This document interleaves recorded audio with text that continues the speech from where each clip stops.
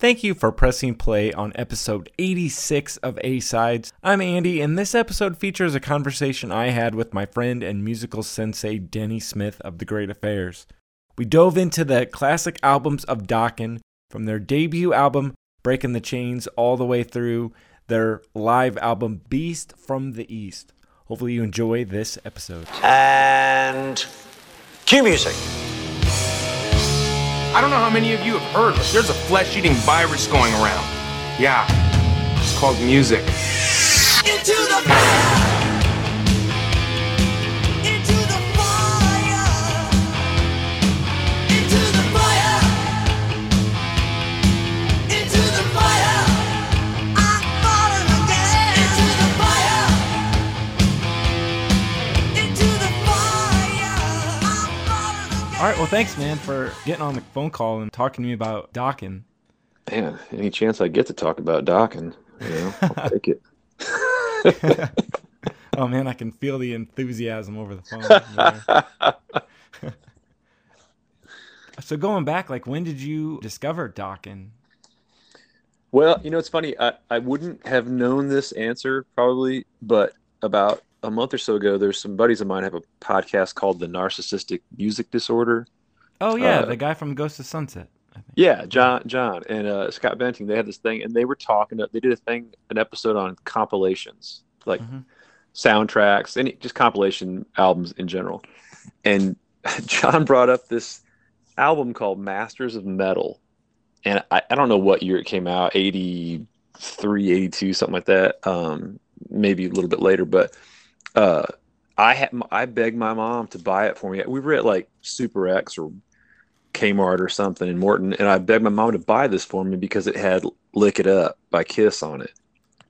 So one of the other songs that was on there was Breaking the Chains. It had Y&T and Black Sabbath, and I remember I hated Rush's Tom Sawyer, and that was on there.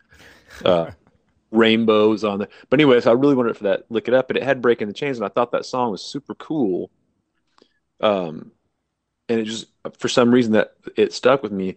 And that was well before they really blew up, And then a couple years later, maybe not even that much longer after, I signed up for the Columbia, the record club thing, where you get the 12 albums for a penny. And you just get the little pictures, the little thumbnail pictures in the ad, and you can't really tell what some of them are. And I didn't really know anything I was the oldest of four, so I didn't have anybody tell me what was cool. And I knew I wanted Motley Crue Shout at the Devil because I already had that on a Kmart copied cassette. So I marked off that one, and then I just started marking off anything that looked like it was hard rock, and Tooth and Nail was on there.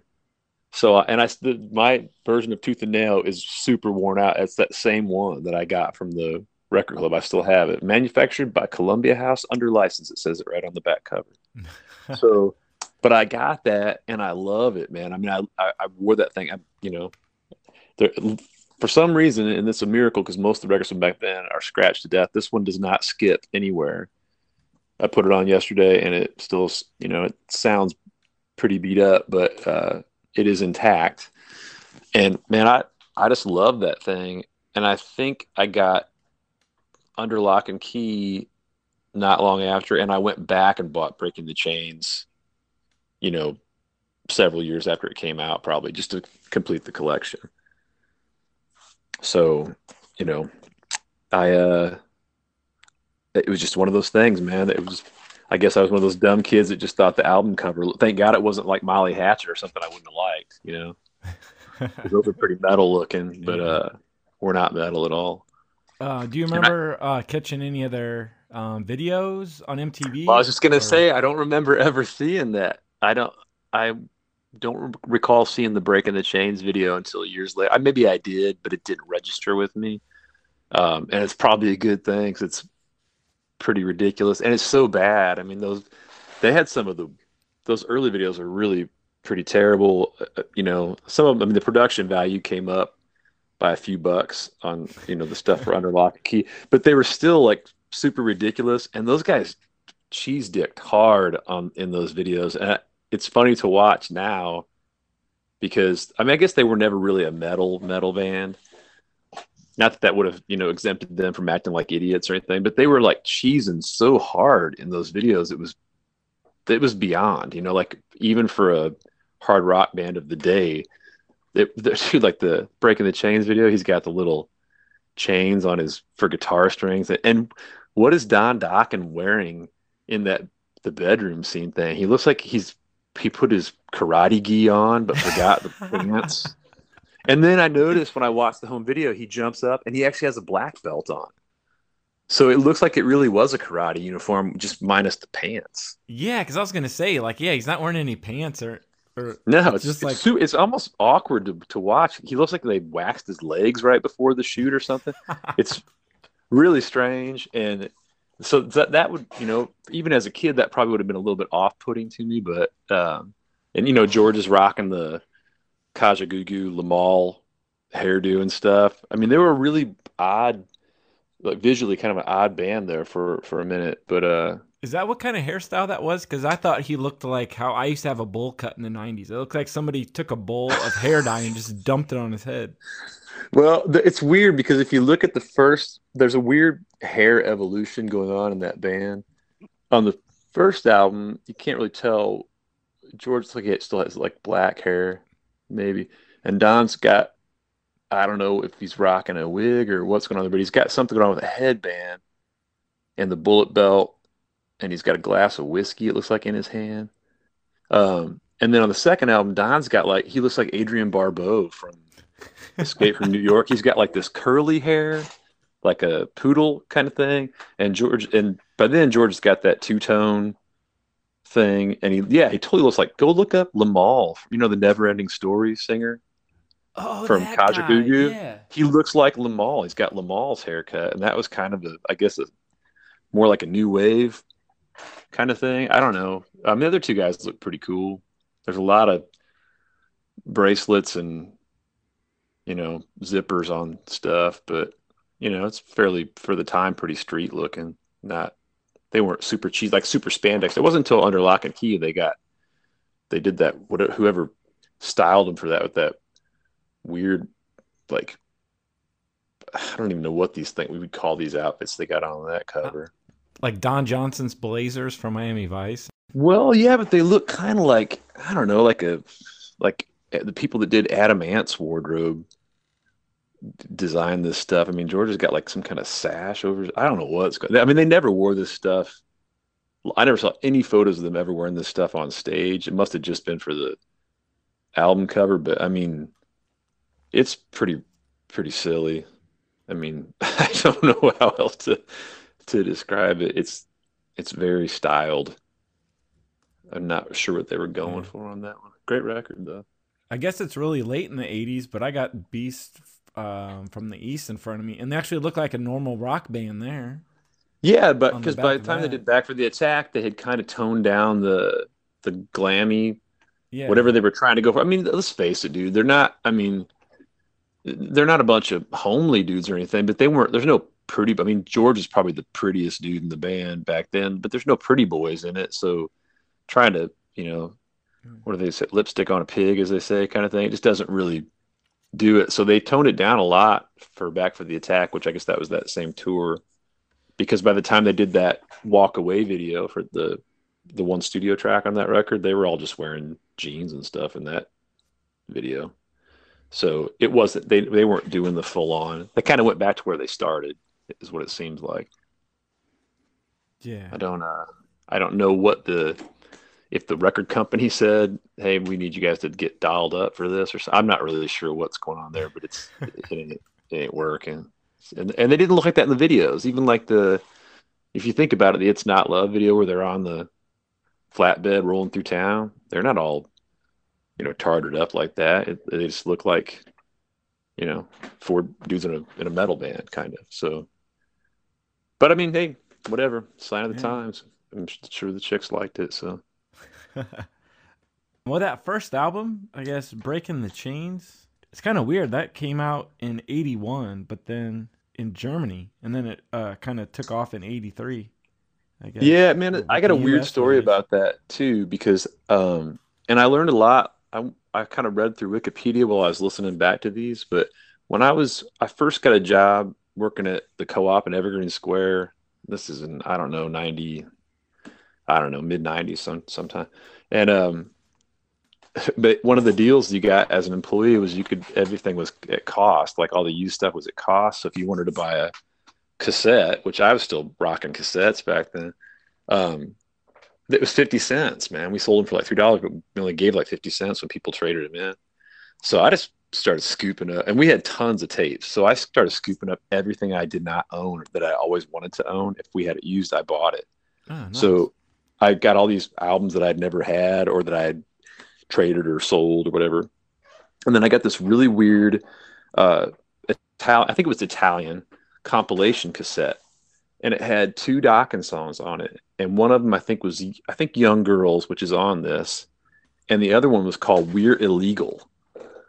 But I already had Breaking the Chains by then, and when the song came on, I was like, man, this is Live to Rock, Rock to Live. It had totally different lyrics. It was like a early version of the song with a completely different set of lyrics to it. So when I was reading through the thing, they talked about how there's other versions of these songs. They've been recorded and re-recorded. The version of Paris is Burning that's on the German version is just called Paris, and it's a studio version and not a live version. And I've never had that version of the album, so I may have to track that down. So yeah, it sounds like this thing maybe went through a few iterations before it made it to, the final version showed up in America. But I also thought it was weird. They said that Breaking the Chains was the fourth single. They released three other songs entirely overseas as singles. That wasn't even the primary single, which it's kind of the only obvious Yeah, really. hit on it. But it holds up better. It's not as well produced as the other albums, but there's some cool stuff on it, man. I thought that I Can't See You song is kind of like a power pop song almost. Didn't even sound like it's not really even hard rock necessarily, but there's some cool Yeah, I thought it stuff sounded on it. like I just jotted down. It sounds like some kind of poppy go-go's. Or Yeah, yeah, it's something like like a that. real Yeah. obvious chorus and it's just kind of driving and everything. But I mean, I love that Paris is Burning and Night Rider's a cool song.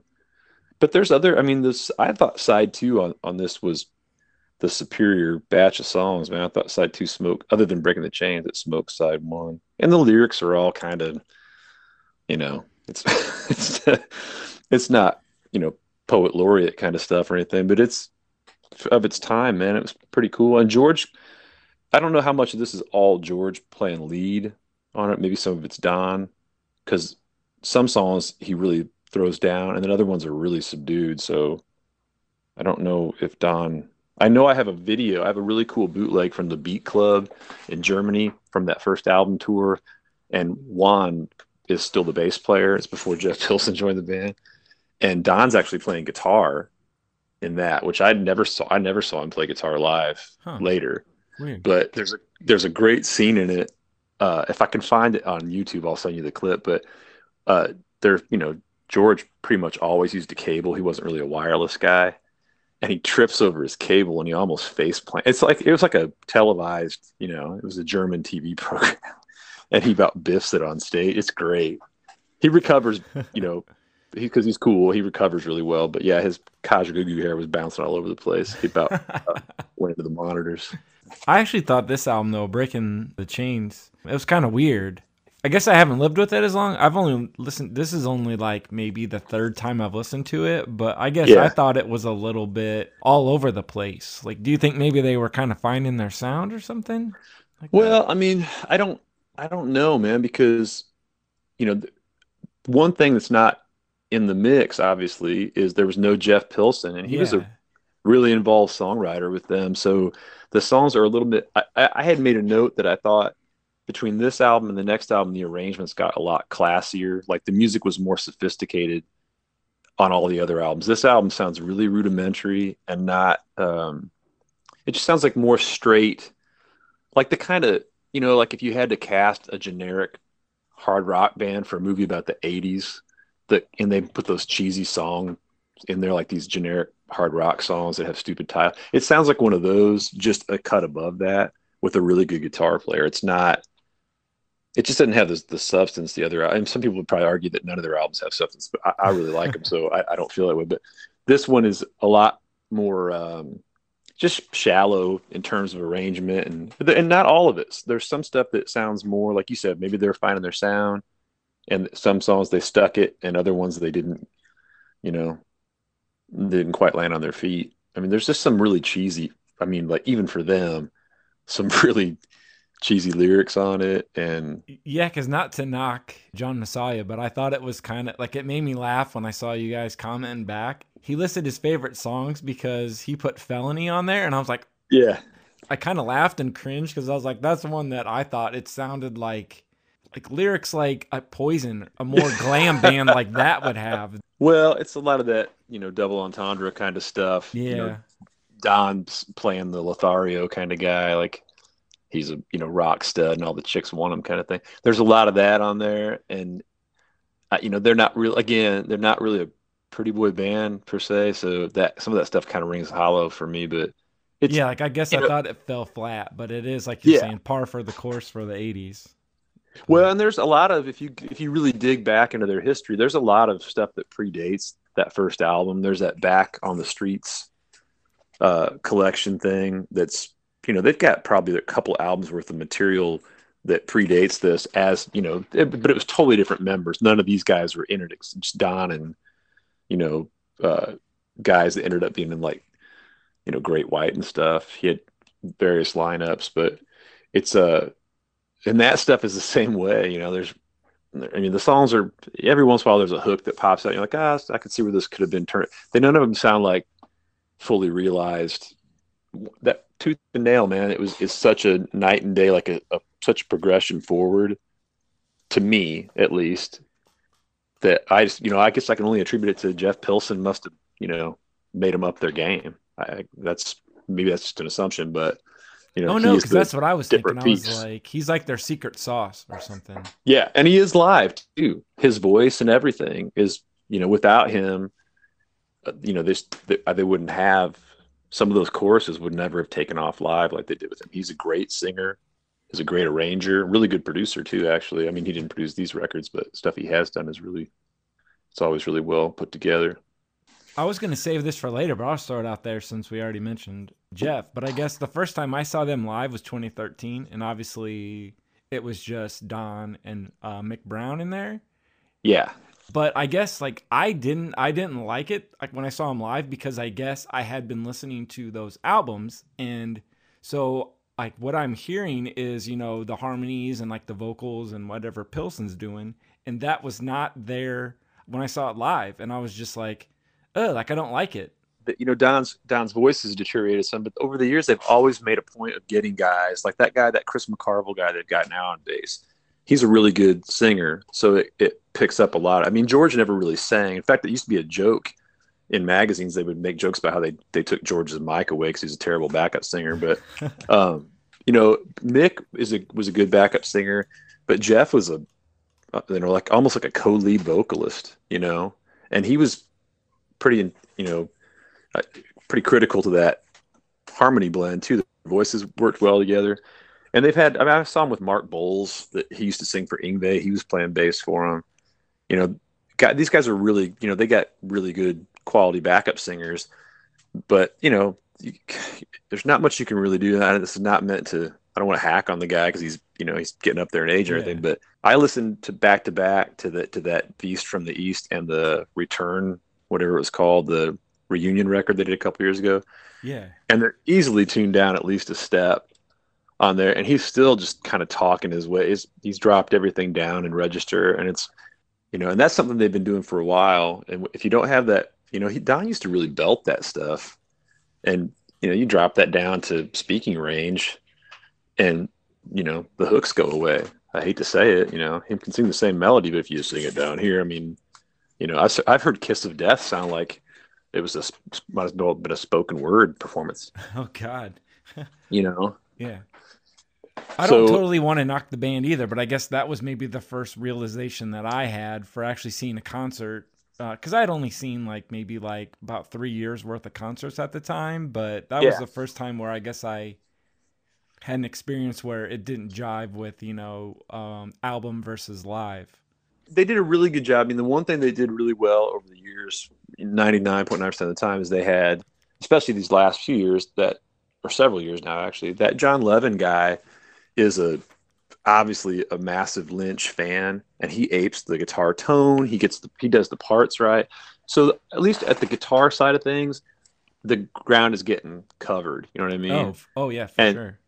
But if you listen to those records, I went back because I wasn't really super familiar with them, and just for this interview thing, I listened to that Broken Bones and Lightning Strikes Again. I wasn't at all familiar with those really, and you can hear his voice is pretty ragged on those too, and that's in the studio, So, when did that Broken Bones come out? 2012 or something like that. I mean, that's we're talking 10 years ago. So I think some of the tunes though on that Lightning Strikes Again, at least it starts out kind of good. Yeah, it really does sound like more like vintage. But again, there you go. You take Pilson out of the equation, and you take Lynch out of the equation, and there's this, half the songwriting is gone. And I was amazed too, going back through these records. It's odd because there's only one where they don't do this, but you can very easily access if you don't have the LPs themselves, the writing credits for them, and with the exception of Under Lock and Key, it tells you in pretty good detail who does what. And there's a couple of those albums where Don's almost, I hate to say, barely involved on them. You know what I mean? And so a lot of that stuff was Pilson and Lynch almost entirely. So again, you take key ingredients out of the mix, it's just not going to taste the same. It's just the way it is. So I don't know. When I was a kid, I didn't think about that kind of stuff. I just, if I liked a song, I liked a song, and I liked the album, whatever. But now it's like, I don't know if I want to buy that if those guys aren't on it. True. I'm not going to buy it just because it says Dokken on the cover. To take it back, I guess, instead of knocking Dokken, we're rocking Dokken. But the next one in line was Tooth and Nail, and then that was the first one with Pilson, and it does it sounds like a really concise record. I even went back and listened to it this morning too at work, and it's really quick, and it's really punched up. I don't know, yeah, and there's a lot of really neat. I even yesterday just listened to it. I kind of want to go back now and listen to it with headphones on, because there's some really cool production stuff in it. Some little, tricks with panning and stuff that they do, and some, reverse gates on the drums. And George too, I think that's the first time you really get a sense of what a monster guitar player he was going to end up being, because the solos on that are, and they're really well structured too. Everything's got, even when he's just doing the, widdly widdly woo thing, it's really cool. It's put together in a cool way. So between all the note vomit parts are these really cool melodies and hooks that kind of tie. And there's a lot of stuff. He did a bunch of cool stuff. There's a lot of it on Under Lock and Key in particular. He does this one thing that I think is really badass, and that's he'll do the solos in sections to where it overlaps itself, almost like it's two guitar players going back and forth. And I think is kind of badass. But there's something I noticed. I don't know if I've ever picked up on this before, but on that record, I noticed it a lot, is that he plays behind the beat for a guitar player. It's strange. Just the way he drags his, into a chord and stuff. He plays just a little bit behind the beat, and it makes the songs greasier. It's just really cool. And that's something else that you don't get when you take him out of the equation. It's like that's a thing he does. It's a style. Those are his hands. It's his hands on the fretboard. It's really cool. How identifiable that is. I don't know why I've never picked up on that before, but that record, yeah, that was if you'd only heard Breaking the Chains and then you heard that, you wouldn't even necessarily know it was the same guitar player. It's pretty huge leap for him, I thought. Huh. I don't know all that technical stuff, but I don't know. What I'm hearing sounds cool, so. Well, it's like this. If say you're counting to 4, and on the 2, everybody hits a A chord. Mm-hmm. He hits his, and not all the time, but a lot of the time, he'll hit it just a little bit late. Oh, okay. It's just something that he does. It's, a lot of players do that. Usually it's the drummer that people make note of that do that. Like Stone Temple Pilots, that drummer plays behind the beat Mm-hmm. all the time, and it makes the songs feel trippy and weird, and it's just got a thing to it. You don't Most guitar players, especially in this day and age where everything's on the grid, Pro Tools, everybody's trying to play like right on the damn one on the click, but he's got a thing where he just does this. It's just, George plays for George. It's very obvious, and it's just a style, it's just, and I don't know that I've ever made a conscious note of that, but I did. But I was listening to that record. I was like, man, that's really cool. It's just slinky sounding. It's badass. Plus, he's just a badass guitar player in general. It's him right away on everything. He's just got a tone. Unless it's John Levin trying to be him, then you might be a little bit confused for a second. But we did an episode, Brent and I, where we were doing like our top 4 guitar players or people that we figured we'd put their heads on, like on Mount Rushmore. Well, I really, really wanted to have George Lynch in my 4, but I was like, I think Brent kind of had that with Nuno. It's like maybe that's kind of somebody that these guys we wanted to put in there, but we're like, well, maybe we were kind of like afraid of pulling the trigger. But yeah, George, like, I don't know, like I almost like everything that he's ever done. Yeah, there's not. I mean, he does kind of saturate the market with George related output, because I mean that's just his business model, I guess. But if you watch, the only thing that bothers me about George now, and I get it, man. You've been playing some of these songs for 30 plus years, and you probably get sick and power chording your way through Breaking the Chains or whatever, because it's that's one of the things I liked about it when I was a kid, is it was easy to learn on guitar because it's real basic. But if you watch his guest appearances with Don now, when he gets up and just does like a couple songs, man, he just jerks it up there, dude. I mean, it's cool. It's super cool because he's still a monster. But, there's solos where there were never solos before, and he modifies the chord progressions and he adds stuff. That dude is just, you can tell he's like that guy probably plays whenever there's a guitar nearby. He probably grabs it. It's one of those kind of things. You can tell he really loves playing, but at the same time, man, it goes back to that people know these songs, a certain way, and he's clearly bored playing them that way. So he just kind of does it's usually 99.9% of the time it's in key. He doesn't, take the thing into the toilet, but he definitely embellishes a lot. And when he does it with his solo thing, it's almost as bad. But I mean, it's still cool. I still watch it because I think it's bitching, but it's, there's different schools of thought on that probably. He definitely has he's a super aggressive player, but I just wonder sometimes if you're talking about him being on this, Mount Rushmore of guitar players and stuff. I just wonder sometimes if maybe all of the drama in that band and, who was really the asshole kind of swirling around as a big question might have hurt his legacy a little bit. You know what I mean?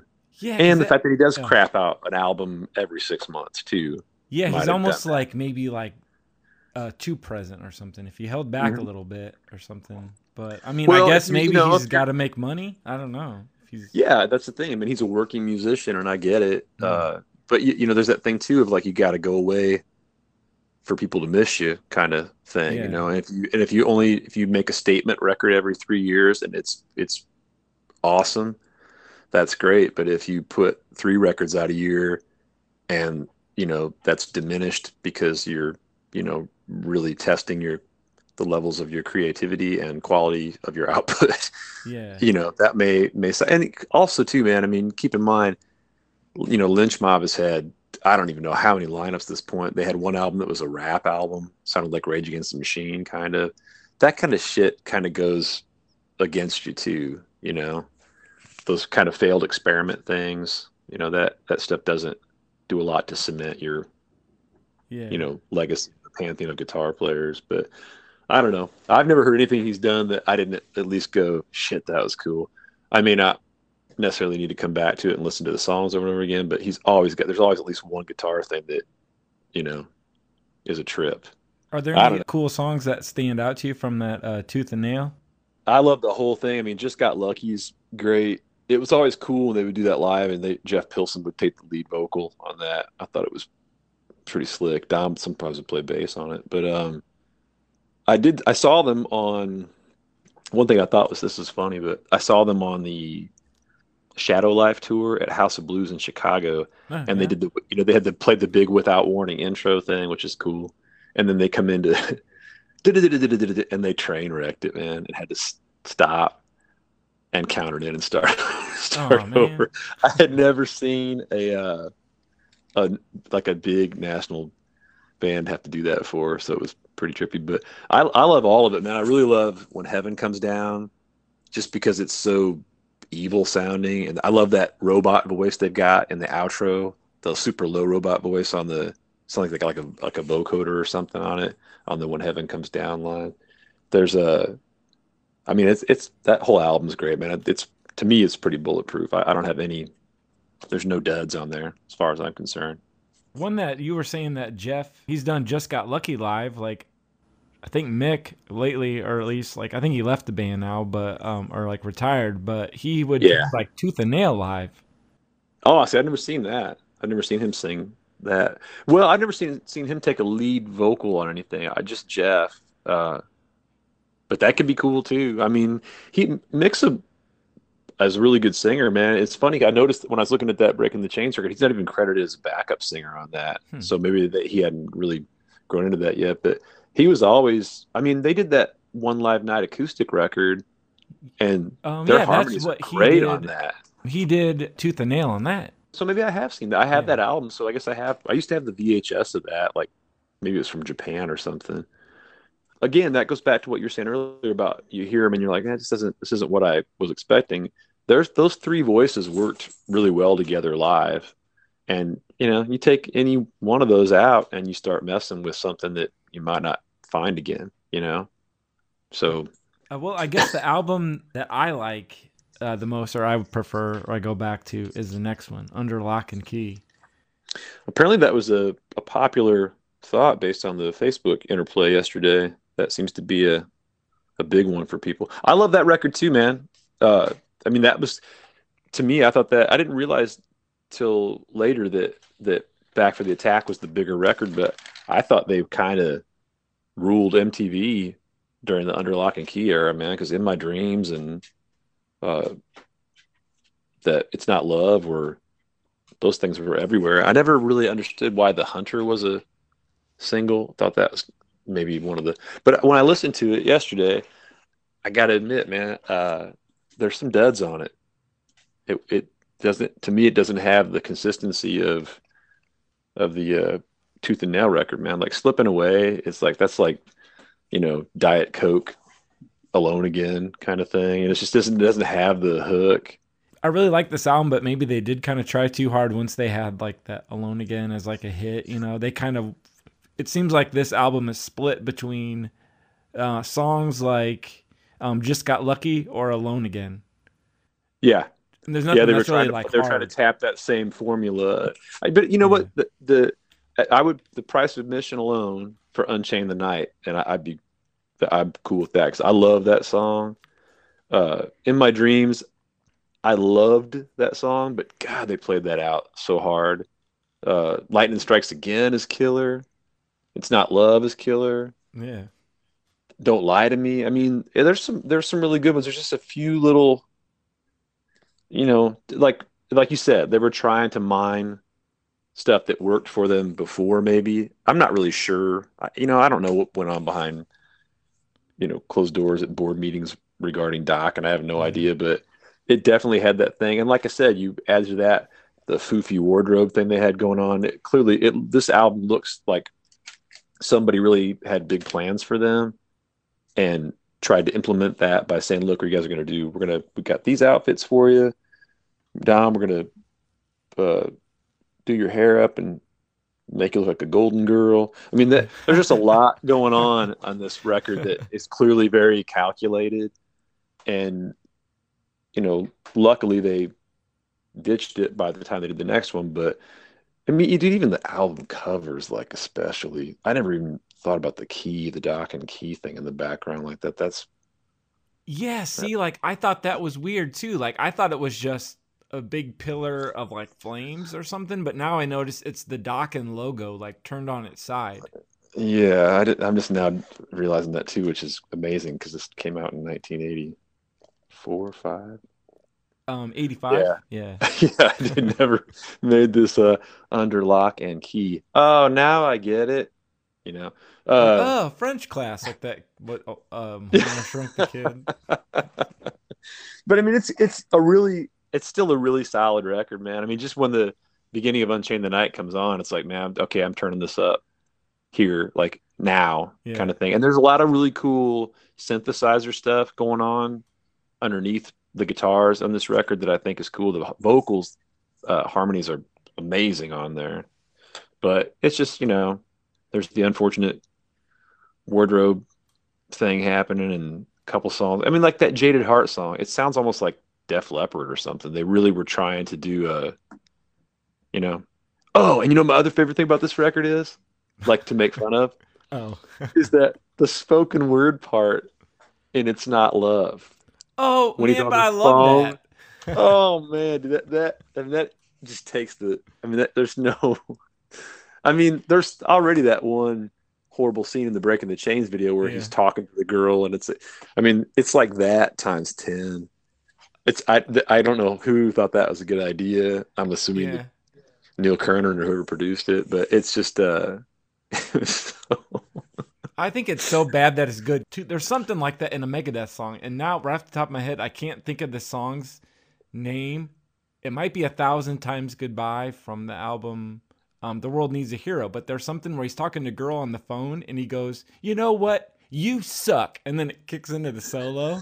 It's just as dumb as that Dawkins song. Well, I mean, but- there's a million songs with that kind of thing in it. It's usually at the beginning of the song or something, but it's just so funny, when she's saying "I gotta have you." I mean, it's so, it's just funny, man. I always get a kick out of that. When I watched the video, I noticed I was like, oh shit, I forgot about that. That's pretty bad. And I learned something else too from Wikipedia yesterday. I've always wondered, this is not to get ahead, but it kind of goes back. I bought the Dream Warriors 45 or 7-inch, whatever the kids are calling it these days. It was 45 back then. The single when that came out, yeah. because I love that song, and I was a huge Nightmare on Elm Street fan. And the B side of it was "Back for the Attack," a song called "Back for the Attack." But there is no such song on "Back for the Attack." And I read yesterday that that song was recorded during the Under Lock and Key sessions. That was a leftover from Under Lock and Key. They just used the title of the song for the next album, but didn't use the track. So I thought that was interesting. So there were more songs for this. I don't know how many other outtakes there are from it. I had noticed that too, and even you guys were talking about that. I think John asked that on like Wikipedia. Yeah. But then I've got one of the Rock Candy Dawkins CDs. The Back for the Attack. reissue things. Yeah. I think it says, a 16-page full-color booklet with a 4,000-word essay. But in the essay, like, there's still, it's still vague. It says, like Don says, "I was the one who chose all the album titles. I just felt Back for the Attack worked well, even though the song itself wasn't on the regular track listing. It's simple as that." Well, it's So funny his too, answer- because he had, if you look on the inside, the liner notes for that record, I don't know what the version you has this, but he thanks the guys at BC Rich Guitars in there. And I thought, again, at the time, I remember when I read that, I thought it was strange because he didn't ever play guitar. I mean, everybody knew he played guitar, but he didn't play guitar live. And then I saw a picture of him. He's got a really cool BC Rich Back for the Attack guitar that has the wolves and stuff from the back cover and stuff painted on it. It's really badass. I'm assuming he still has it, but that was in there too. And I thought, well, I wonder how long that's been. After reading that thing, I was like, I wonder how long he's had that guitar, like if he had that design previously. But yeah, it's from the Under Lock and Key sessions. They just didn't use it. So there were other songs that could have gone on here that maybe we could have replaced Slipping Away. And there's not that many bad songs. Maybe one or two bad songs on there. Not even bad, just not good. Less than great. Less than great. Couple less than great songs. Just say that. Well, I guess Still, that could lead still us. my second favorite Yeah. of the whole batch. So it's still my second most favorite. I guess that could lead us into the Back for the Attack album. From Yeah, and 87. this is this one. There's a funny story about how I got this too. I was in I was a junior in high school, and I had like I want to say fifth period driver's ed maybe, and I had a friend Jay Lundeen, and he had to do. Oh, he didn't make for some reason he didn't sign. I don't know what happened, but somehow or another he got bumped to after school driver's ed, and they were going to make him wait and take it next semester if he couldn't get. There was not anybody else signed up to take the. There weren't enough students basically, so he bribed me into being changing my driver's ed class to after school driver's ed. And I can't remember what he gave me, like $5 every class or something. And he bought me Back for the Attack when it came out. And I still have that copy of the record. But, and I hated it when I first got it. I thought Kiss of Death was cool, and Lost Behind a Wall, and maybe So Many Tears. Those were the only songs I liked on it. I hated that Burning Like a Flame. I hated that stupid video with the cheesy claymation thing. I did not like it at all. And now I listen to it, and it's not bad. It's got Mr. Scary on it, and all the songs I just mentioned, and a couple other good ones. It's just too long and too. I don't know, man. It just didn't have the thing. And Heaven Sent I thought was a terrible single.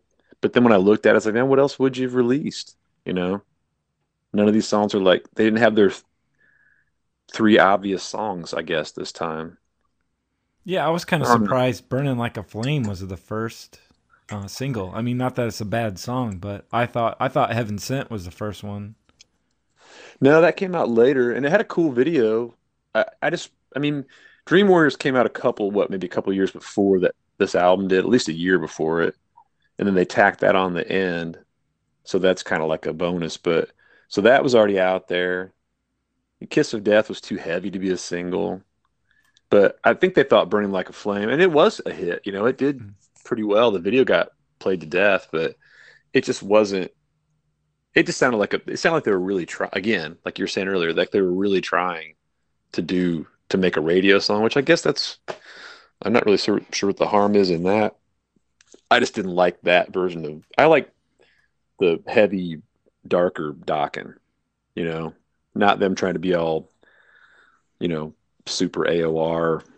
Yeah, like you're saying, like thing. Kiss of Death, stuff like that.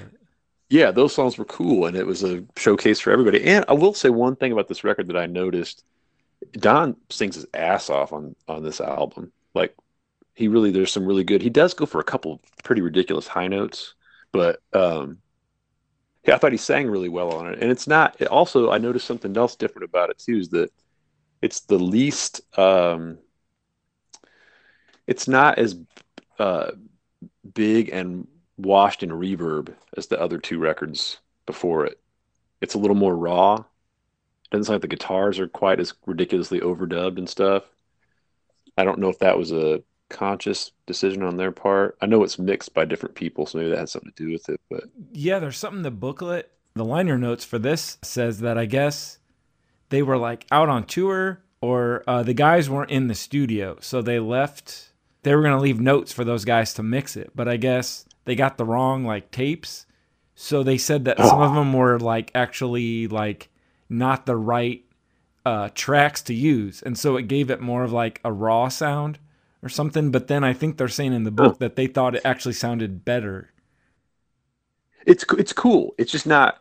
Those other albums are really, really wet. Like, there's a ton of reverb on them, and there's a lot of layered guitar stuff and complementary guitar, and a lot of that stuff is just absent from this. It sounds almost like a really well polished demo, and I maybe that was part of what turned me off about it. That, it grew on me over time, and I do listen to it periodically now. Pull it back out and give it a shake, and I still like the same songs I like, but I don't like Cry of the Gypsy and Stop Fighting Love. Some of that stuff's just really pedestrian, throwaway.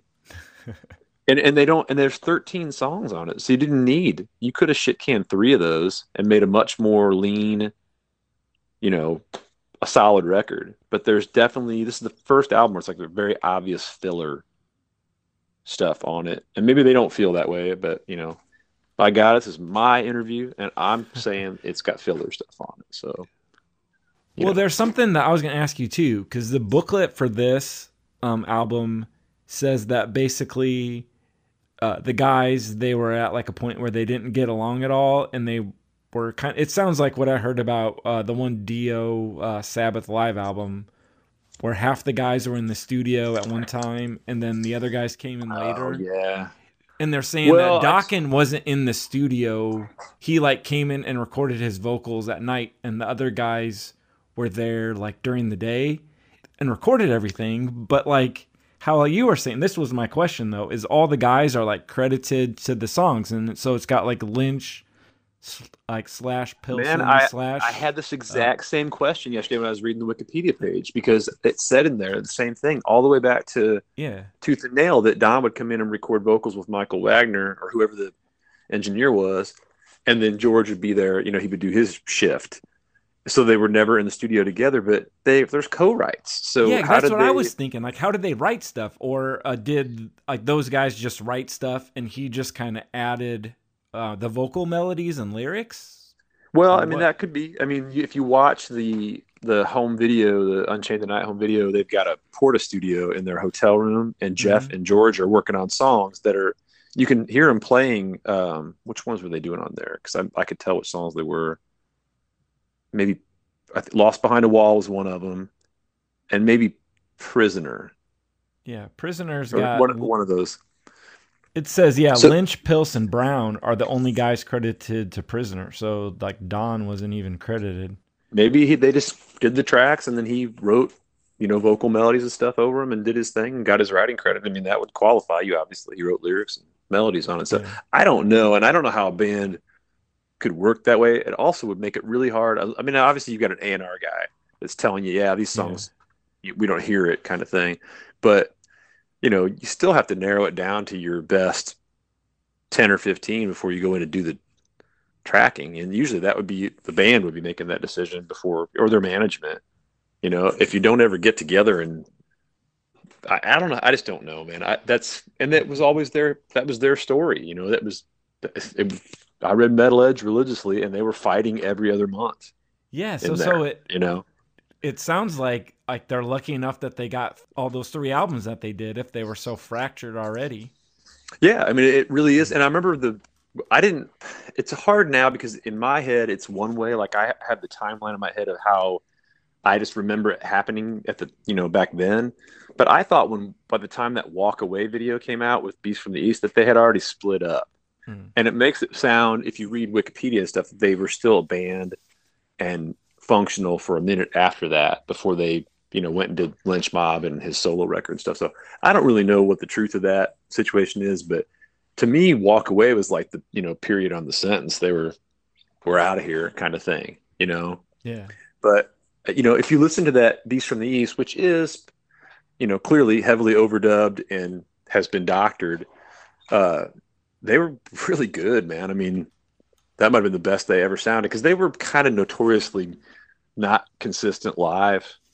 So, just because of various factors that are usually the same factors that affect all bands that, from that era. But they were really good on that Beast from the East, man. That's, song or, spit and polish applied or not. It's, that was clearly a band functioning at a high level, and they just had their biggest album of their career. And then, next thing you know, there's Lynch Mob and Don Dokken solo record. Yeah. It's like, oh, okay, well, let's just get the gun out and blow our own toes off. That's just. Well, how many times did you see band live? I saw them on the Dysfunctional tour at Milwaukee Summerfest, and they were really good. And I liked some of that record too. And then I saw them on the Shadow Life tour, and they were really not good, and we're clearly not getting along. And I swear to you, if I remember this correctly, George Lynch barely turned around to face the crowd. He had his back to the crowd a bunch, and they clearly were not on the same page. And like I said, they train wrecked that song, and it was not a good vibe. It was a huge turnout, but just not, And they only played like 2 songs from that record, and the rest was, I think it was just, I don't even know if it was actually out yet. It was about to come out. But yeah, it was just not a lot of bad bad vibes coming off the stage. And then I saw them on the Erase the Slate tour opening for Def Leppard. And I have a great quote that I wrote down from that. My kid, Taylor, he was maybe 7 or 8 years old. And his mom was infatuated with George Lynch. She just thought he was the greatest thing that's ever walked the earth. And even with the Kajagoogoo hair? Even with that, that's probably where it started at. So she had a huge crush on him, and we were walking out of that show. And now, mind you, this is Jeff Pilson was playing with him. Reb Beach was playing with him. George was out of the band at this point. But we're walking out, and I just remember Taylor. He's just this little kid, and he goes, "I don't care what anybody says. Dawkins sucks." Just like he did not enjoy them at all. Like was not into it one bit. And so I have to periodically remind him that he said that. But yeah, he just shat all over the show, like right there in just those few words. And I was like, well, I thought they were pretty good. I thought they sounded really good, but it did not sound the same, but they were good.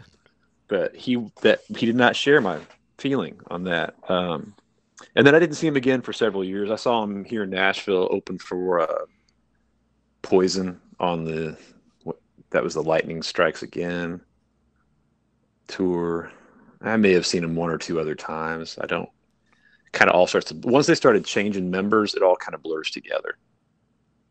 So Gotcha. I don't know. I've always kind of kept up with them, but I think that Erase the Slate was the last thing I actually owned from them, if I'm being totally honest. I actually like that album. Yeah, it has some cool songs on it, man. Reb's a great guitar player too. He's just what he does is a totally different thing. John Levin's a far more appropriate, Lynch clone. Reb didn't try and do the George Lynch thing. Reb did the Reb thing. So,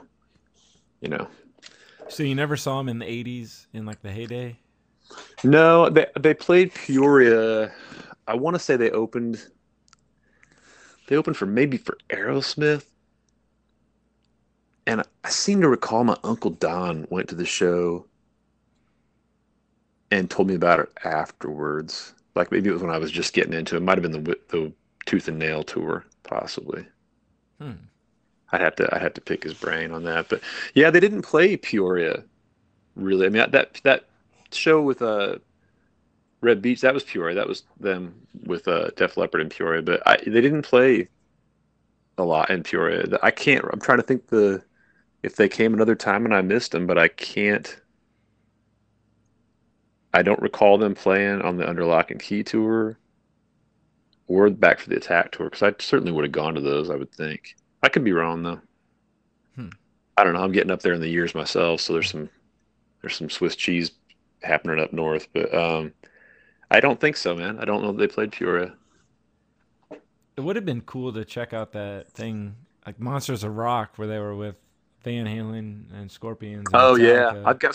I've got a couple good bootlegs of them on that tour that are decent. They're not, the audio's kind of crappy. Plus they were pretty far down in the bill, if I remember right. Weren't they like right after Kingdom Come, maybe? Yeah. Or no, Metallica was before them. They went on that. It was They went Kingdom after Come and Metallica, and then Dokken in the middle.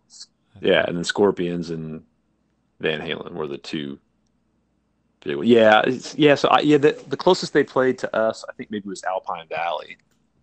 And I didn't know anybody that would have taken me to that. I was like, still a kid. I couldn't get myself up there. But yeah, I would have liked to have seen him, man. I mean, it's just one of those things where it seemed like Kiss hit Peoria on every tour, but Dokken did not hit Peoria on every tour. They weren't, and they opened for everybody back then too, which is weird.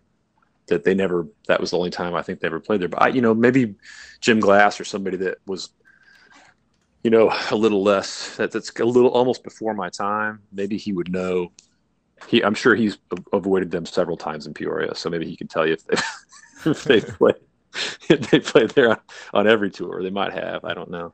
I guess since you mentioned Jim, that's like a myth that we got to bust, or that I kind of like how you took the ball and ran with the Kenny and the Foo Fighters thing, which was awesome in your post that you were putting together last year. That was hilarious. I guess unintentionally started the Dokken thing with Jim because we were going to a show and I was going to play Dokken in the car and he like turned it off and he's like, nope. And I was like, what, you hate Dokken? And he just said the same thing kind of that Kenny did. He goes, I don't hate the band, I just don't like this guy. Whereas Kenny's like, well, I think Grohl's overexposed. Okay, so Like clarify Don. for me. What is Jim not like? Is Jim not like Don Dokken the person or Don Dokken's voice? I think he doesn't like Don Dokken the person because he says he's a jerk.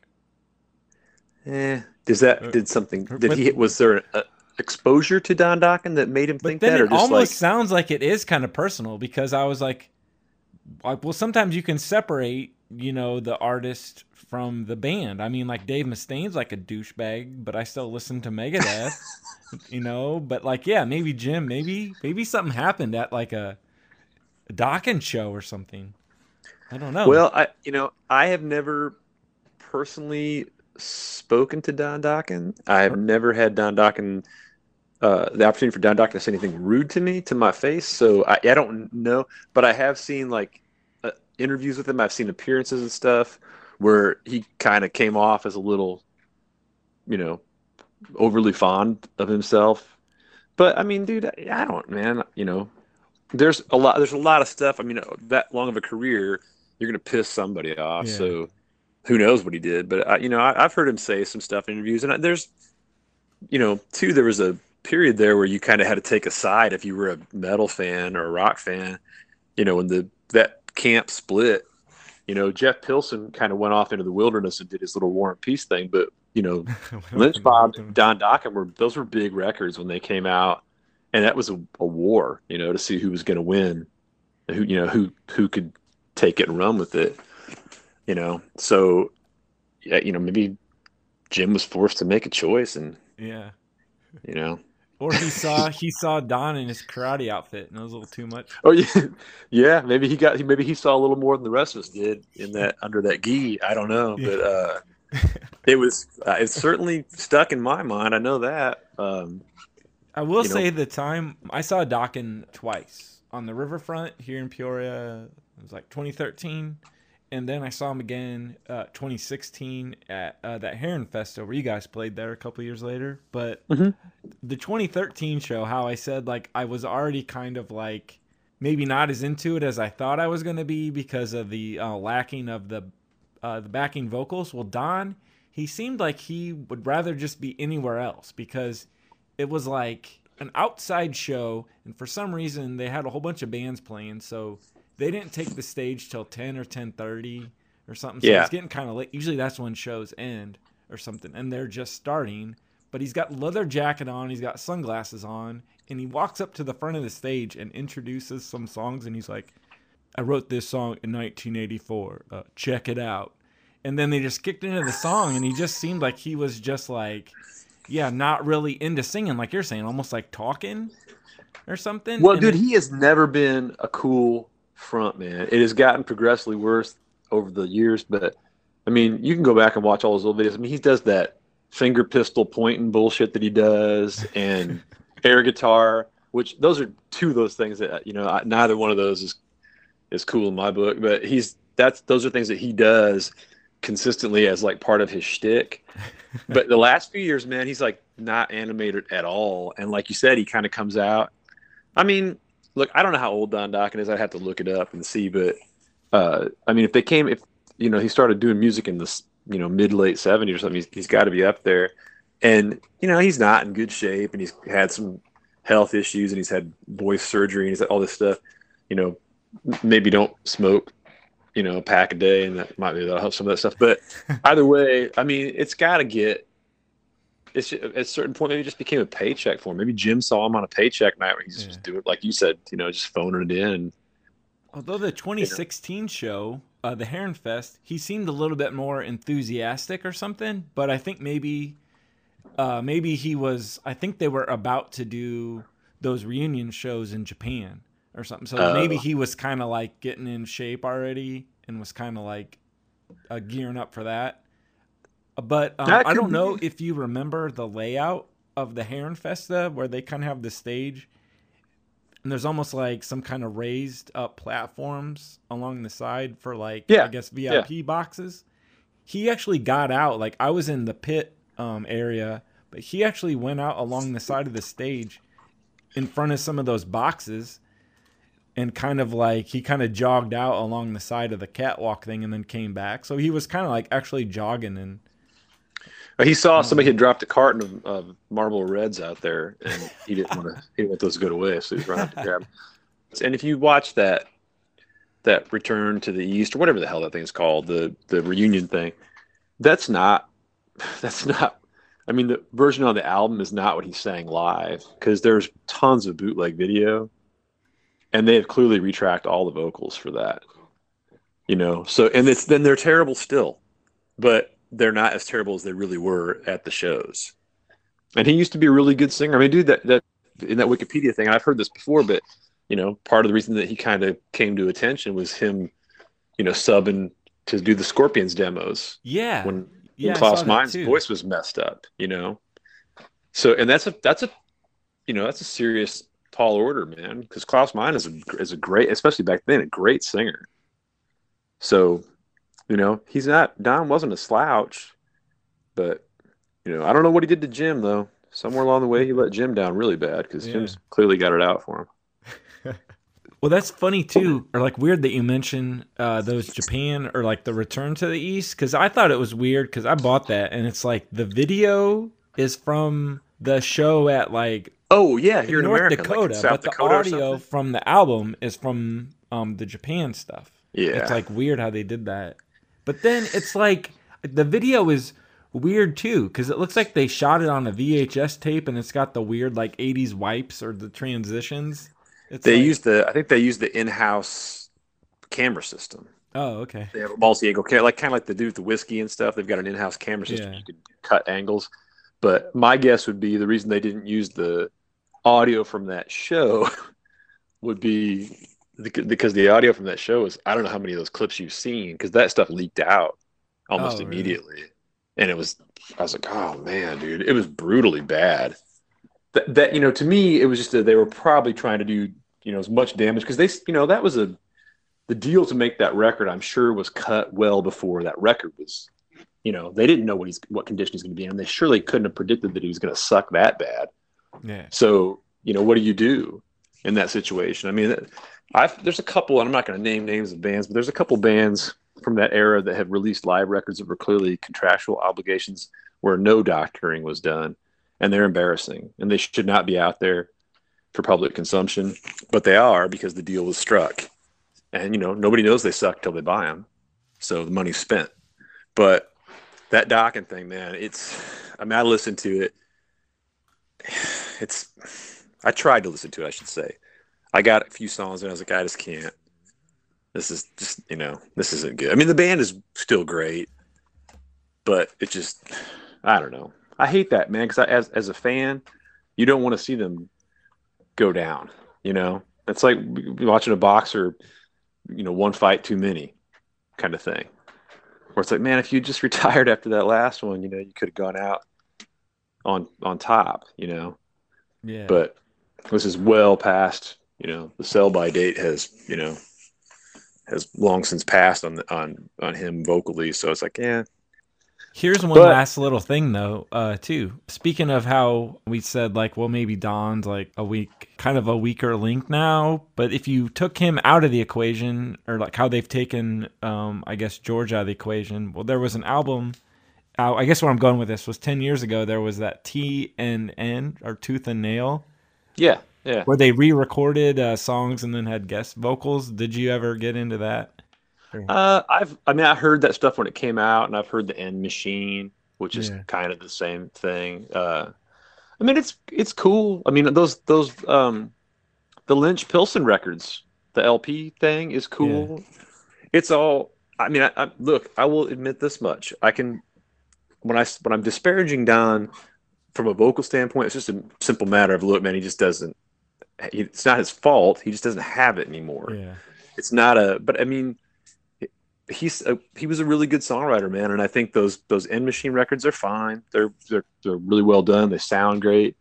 It just, but something about those guys, those four dudes together was the magic. So those things, they don't have the same. And also, man, I'm old and I'm not going to digest that stuff the same as I did when I was 16. You know what I mean? So I don't know that I have it in me to like appreciate. If a new Dokken record came out, I may not. Even if it was all four of them, I would be like, eh. But chances are, if George Lynch is on it, I'm going to at least give it one spin and probably find something I dig about it. I just would prefer if they were still functional and functioning at that, at least a somewhat, high level. It's just not going to be. I mean, even that new song on the reunion record, which is a pretty cool song, I thought. It sounds real cool. They did their best with what they had to work with. The band sounds fantastic. Don sounds, like a propped up Don, Yeah, what so, was that? Just Another Day, I think yeah, is the song. Yeah. It's just it is what it is. I mean, shit, Nick's retired. I mean, doesn't really want to do it anymore. So, I mean, that right there says a lot, just you can't do this forever. And they, I think about that a lot with a lot of these 80s rock bands, man, and just in general, you vocally, some of these guys really painted themselves into a corner, man. If you want to be, it's one thing to be like, Kip Winger and you got to sing 17 till you're 70 years old and feel like a creeper. But it's another thing entirely to put like, to be Rob Halford or something and have to hit those high notes, lyrical content aside, to physically be able to do that stuff beyond a certain age, man, is really asking a lot because it is athletics, when you get down to it. So unless you're, Robin Zander and you can drink a fifth of Jack and smoke a cigar and walk out on stage and hit the high note of the flame every night, that's a freak of nature situation, that most of these guys can't do that. So, I get it. It just sucks that they keep doing it anyway. You know what I mean? Yeah. That's the bummer of it. So I'll just remember these first handful of records fondly, and I will just stick to listening to those. And, I'll pretend the other stuff that didn't happen, but then I see something on YouTube and go, shit, they're still doing it. So I guess that's a good way to end it. It's hard to say who's really to blame. It sounded like they were just oil and water or something. Well, they also never really got. If you go back and look at their track record for there's really three big records. There's Tooth and Nail, Under Lock and Key, and Back for the Attack. And then if you count the live record, but that's kind of that was a pretty brief period of time. They never really got over. I mean, they hit platinum, but if you think, today that would be a huge deal. But back then, man, for Dokken sells 1 million copies, but Poison was selling 4 million and 5 million copies. Cinderella was selling 3 million copies. Those were the big mega bands. Dokken always I don't even know that they ever really headlined arenas, except maybe they did on Back for the Attack, but like I said, they didn't play Peoria, so it was probably a major market thing. Yeah, that was why they never got over. I guess that was kind of why I started out asking you, like, if they were that present on MTV back then, because they never seemed like a top tier band from the 80s, because they're not on the same level as like a Poison or a Motley Crue. No, I don't know that they ever really. I don't think they ever really made that jump. I mean, if you think about it too, like Warrant's a good example. They only very briefly made that jump before they imploded. Yeah, but they did make that jump, and they probably could have, timing wise, and had Janie not, made the moves he made, maybe they could have, held on to that a little bit longer, but. And really, that was it was a very small window of time for those bands to be, multi-platinum. Dokken never really achieved multi-platinum status, to my knowledge. I don't think they had anything bigger than a platinum record. I could be wrong, but, they were like a, they're opening band flirting with maybe being able to headline theaters. Yeah. They weren't really they just never got over that. And I don't know if it was because they weren't, poppy enough, or they didn't, they had a lot of MTV songs and stuff, but nothing was a big radio hit or anything. Poison had radio hits. Cinderella had like real legit radio hits and stuff. Beyond, maybe Alone Again and In My Dreams are probably the only like real. And then Burning Like a Flame that got played on the radio a little bit, but even Dream Warriors, I guess, wasn't enough to like take them. It was a big MTV song, but I don't know. I'd have to go look at the chart position stuff. But yeah, and that was that's another thing too, man. Had that been on the record, and had the record not been released 2 years after that might have really helped that album sell too. Like if you think about it, because by the time that album came out, that thing was done. Let me see. That album came out. What year was Back for the Attack? 87, I think. And the Nightmare one, was like 85 or 86. So there was. Well, it says on here 87 Asylum Records. So maybe, but I thought I read somewhere where it was like over a year or so, or 2 years between. I think it would be, because I don't know if I'm totally right on the money, but I think the first Nightmare was 84, and then they usually pump those out every year, like the Friday the 13th. So it would be at least 86 for.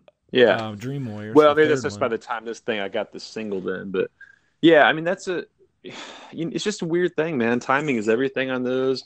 Image at that point, like I said, they didn't really have Don's not like a toady or anything, but he's not he's not Bret Michaels, he's not John Bon Jovi. And he was also too, man, he was a little bit long in the tooth when they first came out. He was an older dude to begin with. He'd been around a lot longer than, most of those guys in Warrant and stuff had barely cracked 21. Don Dokken came out in the fucking 70s. So, what I'm saying? So he was already a little bit, it's like when I was a kid, I didn't understand why people in my age didn't think Kiss was cool. And it was because the chicks didn't think they were cool because they were already old. They're all into Bon Jovi and stuff and Bret Michaels, and I'm like, man, why don't people like Crazy Nights? Because those guys are a bunch of old dudes to them, I just didn't get it because I wasn't trying to bang the guys in Kiss. I just liked the songs, But it didn't hit me that, oh yeah, because they're not cool because they're not young anymore. Nobody ever got sick of Ozzy, and he was old. So I don't know. Yeah, I guess Ozzy came back around because of the Osbournes, and then he was cool again. So it's like, I don't know, like everything's like kind of. Well, and that's a lot to overcome, man. You saw The Ultimate Sin. You see that shit he was wearing? That was B. Arthur wouldn't have worn that on TV. And he was out there with frosted tips and stuff, rocking that glittery. Same thing Gene Simmons did on Asylum and stuff. Man, that shit was embarrassing. It should have been embarrassing. So they managed to somehow overcome that. And Ozzy did it and was fat on top of it. He's wearing a damn, like a unitard with his big belly poking out. It's like, man, there was nothing cool about Ozzy during that point. Jakey Lee was the only thing holding that together. B. Arthur.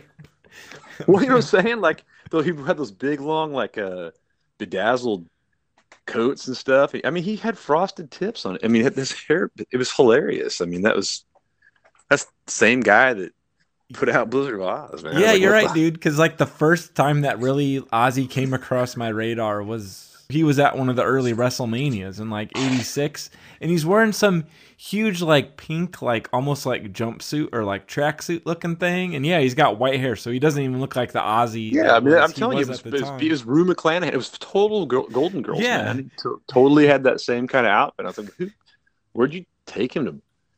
But all those guys were doing that then. It was just a thing, and and that's the thing. I think that's kind of what the Under Lock and Key cover, when we're making fun of that, that's kind of what Dokken was going for in their own way. They just tried to make it more like they were I don't know, Victorian metal or something. I'm not really sure what's going on there, but they did that same kind of thing, and they poofed out the hair.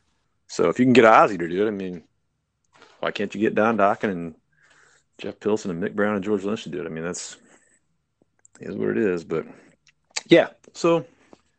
All right, man. Well, yeah.